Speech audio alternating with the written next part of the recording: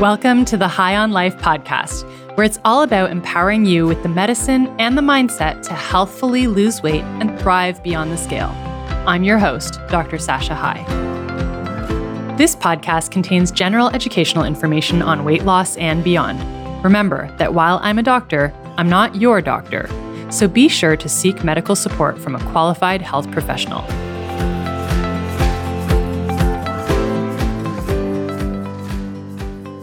Welcome back to the podcast. I am Dr. Sasha High, an obesity doctor and emotional eating coach for women who want to heal their relationship with food and achieve sustainable weight loss.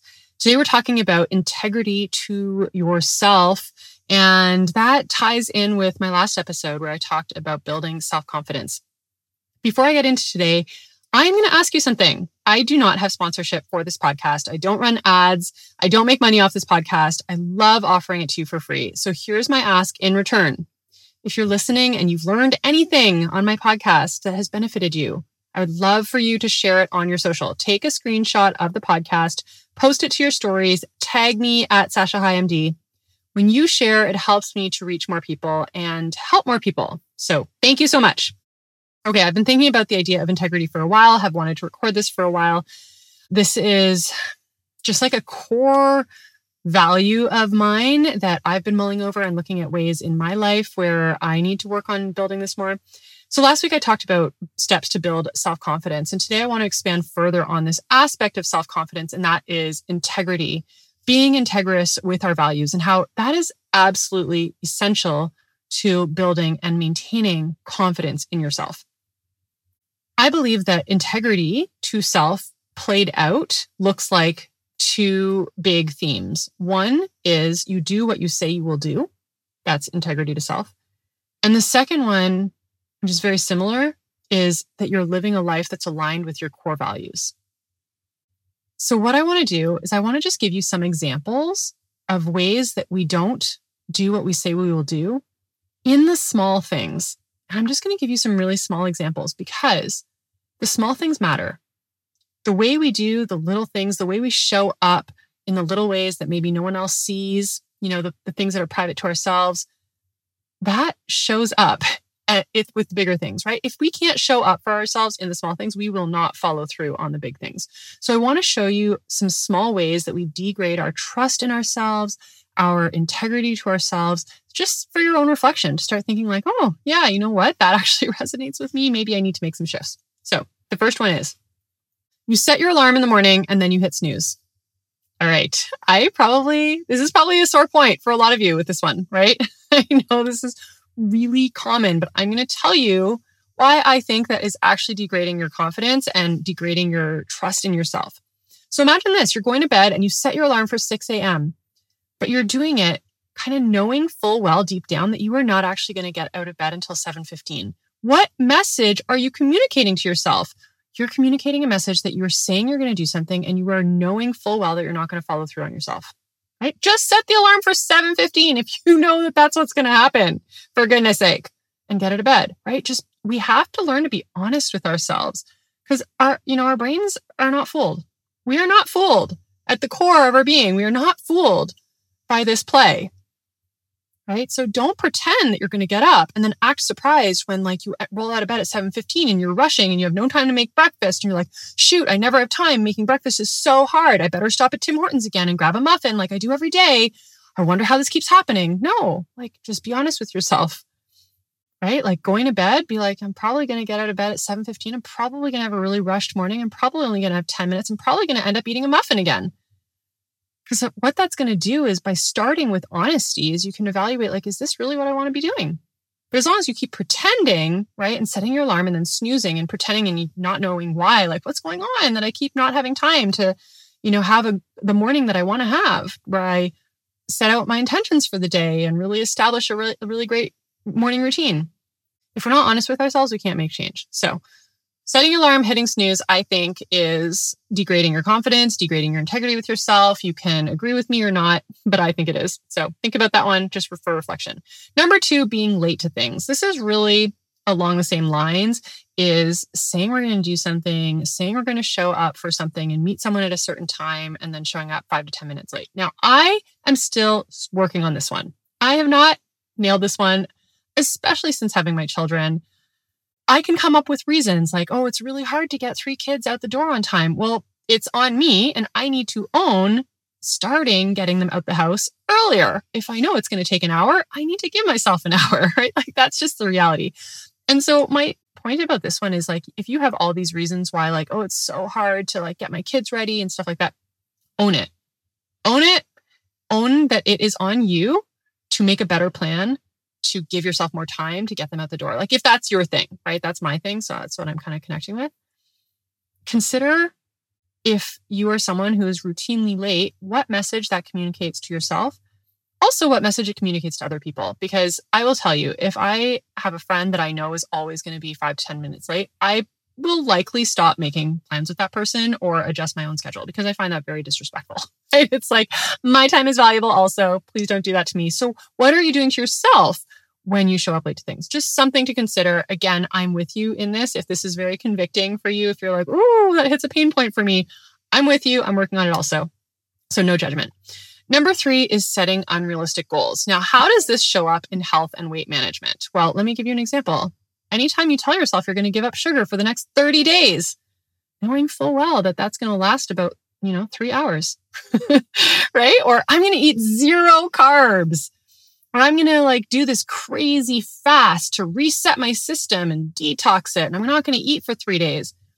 I'm not saying that those things aren't possible. Like I once fasted for 14 days, but I did it for spiritual reasons and I felt great about it and I really managed my brain about it. I'm saying when you're setting yourself up with goals that you know deep down are unrealistic and are motivated by a need for rushing the process, right? You want to rush your weight loss. And so you set up an unrealistic goal. Whatever, you can apply this to so many different things, right? When you are in a rush, you will likely do things that are not sustainable, not realistic. So don't set yourself up for failure, please. Because what it does is it creates this sense of like learned helplessness, right? Where you set an unrealistic goal. You can't meet your own expectation because it was never reality in the first place. You fail and you repeat that pattern and then you think you are just a failure, right? So don't set yourself up to continue doing that. That is never going to move you forward. Number 4 is you overcommit. Now this ties into number 3 of setting unrealistic goals. It's the same idea. I'm going to give you a really ridiculous, like not ridiculous, but like a really what could seem minor example. So I have this really wonderful friend. We met at the hospital many years ago. And when I was on my mat leaves with my first 2 kids, I would drive in with my baby and we would meet at the hospital. I'd take her out for lunch and I just really value her friendship. But I am at a time in my life right now where I can't make it a priority to go and have lunch with her in the middle of my work day and like drive there. Right now, I'm just in a season where I don't have time to connect with her in person. And we still text back and forth. And I used to say like, oh my goodness, I'd love to see you soon. Let's arrange. And every time I said that, it would like nag at me because I knew I couldn't follow through. Like I knew the reality was I was not going to be able to get together with her right now. And so we would like sort of heartedly try to make plans and then I wouldn't really do it. And it just felt terrible because I knew I was completely out of integrity. And I just had to stop saying that. Right? I had to stop texting her that I wanted to get together with her and that, I'd love to see her soon because the reality is I love her and I am not going to see her anytime soon. And that is okay for this season in my life. So the bottom line is I want to be a person of my word. And when I overcommit and underdeliver, it feels really terrible. So I want you to think, are there areas where you're overcommitting, knowing that you can't follow through? How could you turn that around? So the cure for this is undercommit and then overdeliver, right? Be so careful with the words that you speak and the promises that you make. Even this applies like promises that we make to our kids. Like our kids are really onto that, right? Like they will hold us to anything that we suggest, like, oh yeah, we're going to do this later. With kids, you just can't get away with it because they're going to remember that you said that and they will hold you to it. So it's just little things that we do where things, words and promises and commitments come out of our mouth, but then we don't follow through. Every time we do that, it really is kind of breaking down our own trust with ourselves. So undercommit and overdeliver. And the 5th one is we can degrade our ability to follow through and do what we say we'll do when we only do things because we feel like it. So let me give you the scenario. You plan your lunch. You bring it to work with you. You follow a balanced plate. And then at lunchtime, You don't feel like eating your lunch, so you go and grab fast food instead. Let me tell you the truth. You do not need to feel like doing the things that you know you should be doing. The expectation that you need to feel like it in order to do it is a misplaced expectation. We do things all the time that we don't feel like doing, right? We wake up in the middle of the night because our baby is crying, or our kids, have just vomited in bed because they have gastro, and we get up even though we don't want to because it matters and we care enough to do it. So there are lots of things that we do even when we don't feel like it. We go to work every day. You might not feel like it, right? So I want you to consider, where have you believed a lie that you need to feel like it in order to do what truly matters to you? Now, this is like a bigger topic to unpack, because if you are setting yourself up with unrealistic expectations, like you're setting yourself up with like really lofty plans and goals that you're not able to meet right now, that's going to set yourself up for failure. So what I'm talking about is you set a realistic plan. Then you make your decision of like, okay, when you're in your wise mind, in your best frame of mind, and you're setting the plan for yourself, you're thinking through it, you make the decision to follow through, and then you don't give yourself the opportunity to rethink that decision when it's time to follow through in the moment when you are being impulsive. That is where so much of the like mental exhaustion around weight loss and your eating plan and all that comes from, is when you are second guessing yourself, right? And this applies to like so many things. Like, I'm just thinking of business examples right now where, you make a decision and then you kind of go back and forth and you waver on your decision. That is exhausting. Being a person who's just decisive and then learns to follow through on the decisions that you've made when you're in a good state of mind is a skill that will clear up so much of the mental energy that you spend going back and forth on like, should I, shouldn't I don't really feel like it, maybe just this once. Like, that is tiring. So you learn that you make a plan when you're in a good state of mind that is considerate of like what is realistic for you in that moment. And then you make the decision ahead of time and you follow through on the decision, right? That is actually a lot easier than consistently giving into your impulses. So let me give you, let's just follow out this example of planning your lunch and then going to get fast food. When you're first starting out, if you're just like new to this and you're wanting to practice this skill, what this might look like is you are going to make a plan to get fast food at lunchtime, right? Like, instead of setting yourself up and saying, I'm going to eat this like really healthy meal of, a lot of women, it's like iceberg lettuce and like boiled chicken breast. Yum. There's like no way you're going to want to eat that, right? Then maybe at the beginning, you plan to get fast food, but you do a 1% upgrade on your choice. So maybe instead of getting like the burger and the fries, you get the burger and the salad.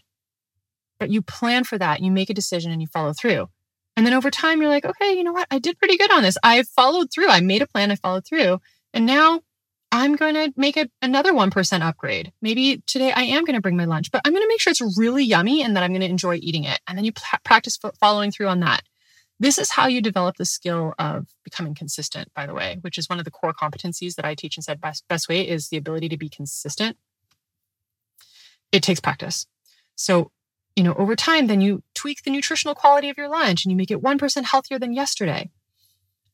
So you do not need to feel like it in order to follow through. And you need to set realistic plans for yourself for where you are at, and then you improve upon that. That is how you set yourself up to win. And that is how you learn to become a person who does things that are aligned with your values and what's important to you, even when you don't necessarily feel like it. Okay, so that was the first half of living in integrity, which is doing what you say you will do. And I wonder if any of those resonate with you. I'd love to hear it. Like, send me an email or tag me on social media if this resonates with you. The second half is living a life aligned with your core values. So last night I coached inside Best Weight on emotional eating. We had a bonus coaching call on this, and I explained that emotional eating, or I want you to think of any problematic behavior. So a problematic behavior could be lashing out at a loved one. It could be, on one extreme, it could be self-harm. It could be drinking alcohol in excess. It could be spending too much money on online shopping. Whatever your problem behavior is, it is not an isolated event.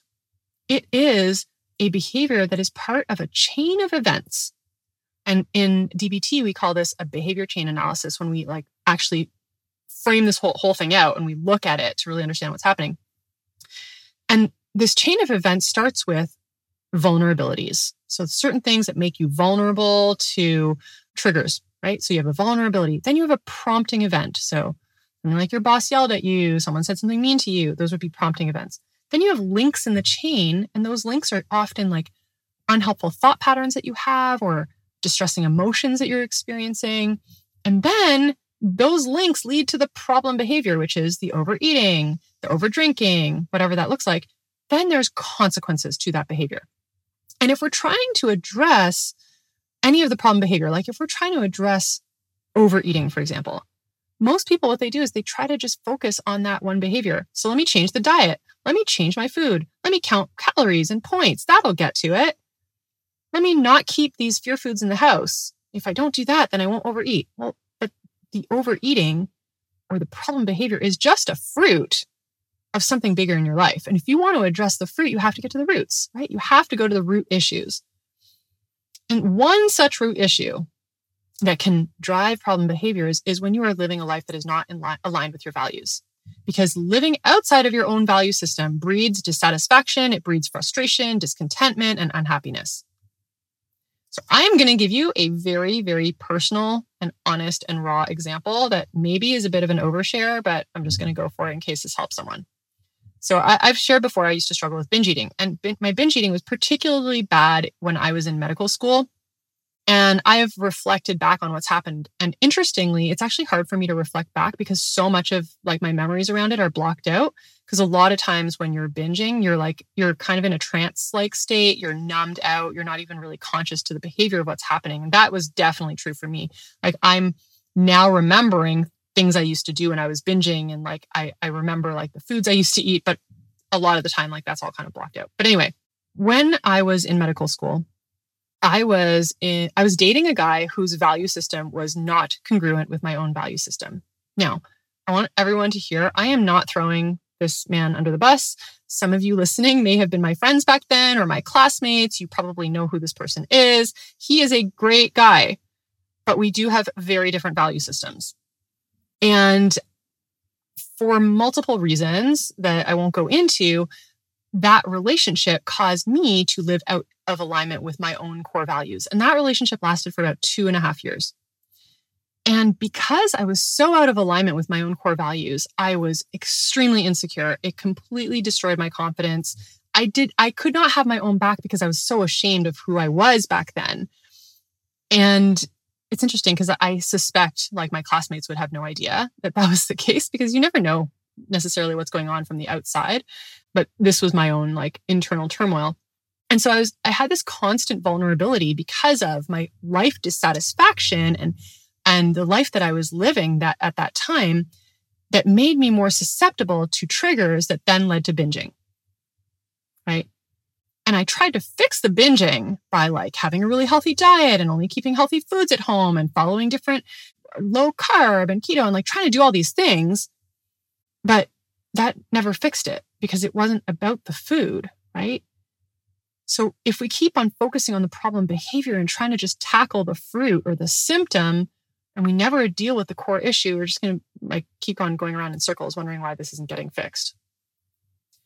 So here's what I would say. If you have a problem behavior that you're like, I do not know why I keep on doing this thing, right? I keep on overeating, or it could be as simple as like, I keep on not exercising, even though I say that's important.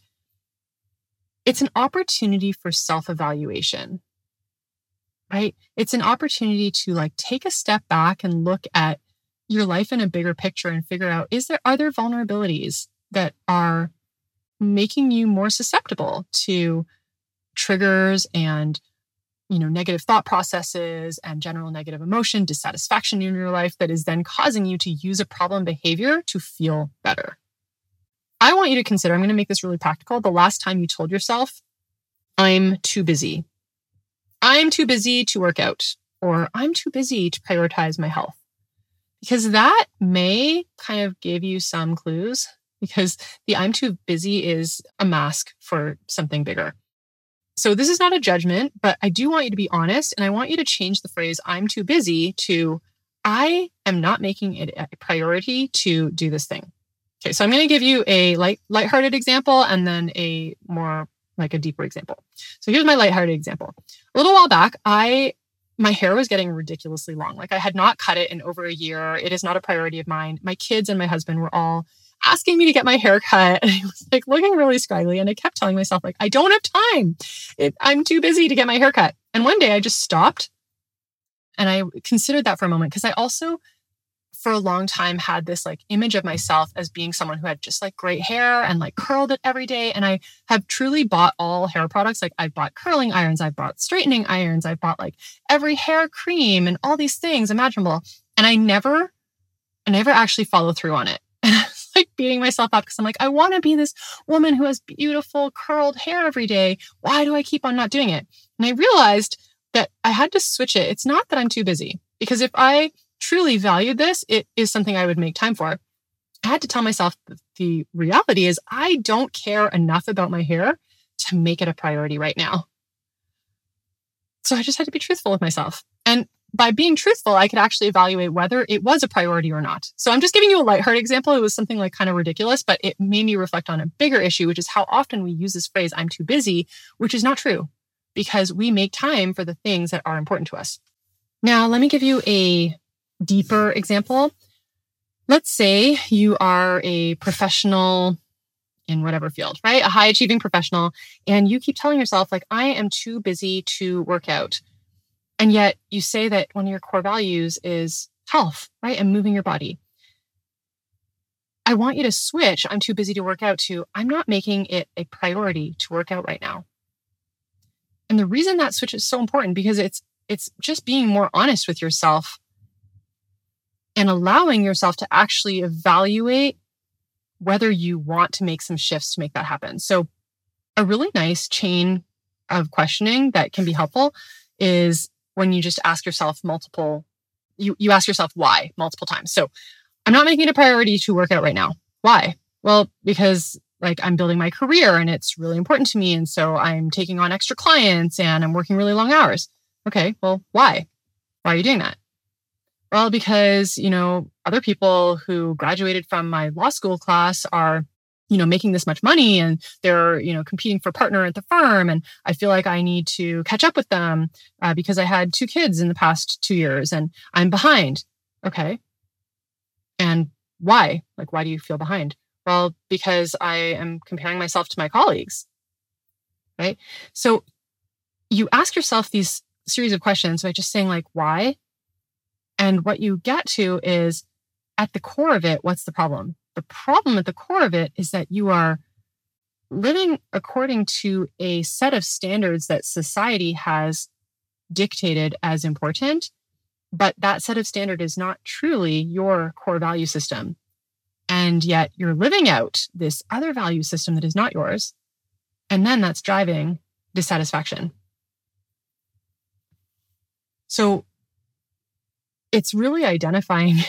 I know.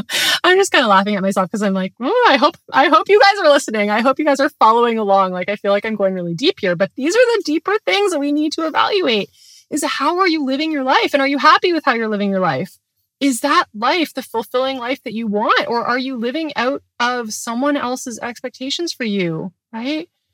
For me, it was really breaking out of what are the expectations that came from going through U of T medical school, then U of T residency, and the expectations of downtown academic hospitals and what a medical career as a physician is supposed to look like.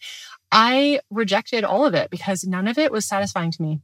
And it's okay. I'm not saying that that's not the right, like that a career in medicine, academic medicine downtown is right or wrong. But for me, it did not align with my own value system. And so I had to have the great courage to take a step back and be like, that is not the life that I want. That doesn't it doesn't align with the values that I have for my family. And my number one value is quality time, like quality time with my kids, quality time with my husband, quality time with God, tops everything else.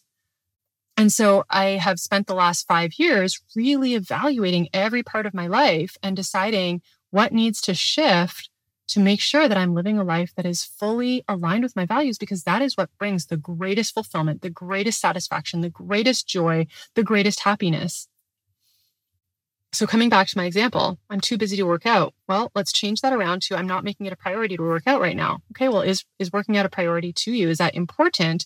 And what lie are you believing that all these other things that you're giving your time to are more important than what you say is your core values, right? If you say that your family is your core value, and yet the way you're spending your time is that you're overworking all the time, you have no time for your kids, you have to kind of get to the root of what is the lie that you've believed. Maybe the lies that you've believed is like, I need more money, I need more status, I need to, compare with my colleagues and I'm competing with them, right? Evaluating all of that can really help you identify what is at the root of you not living aligned with your values. Okay, so my closing point is integrity to our values is the cure for unhappiness and dissatisfaction.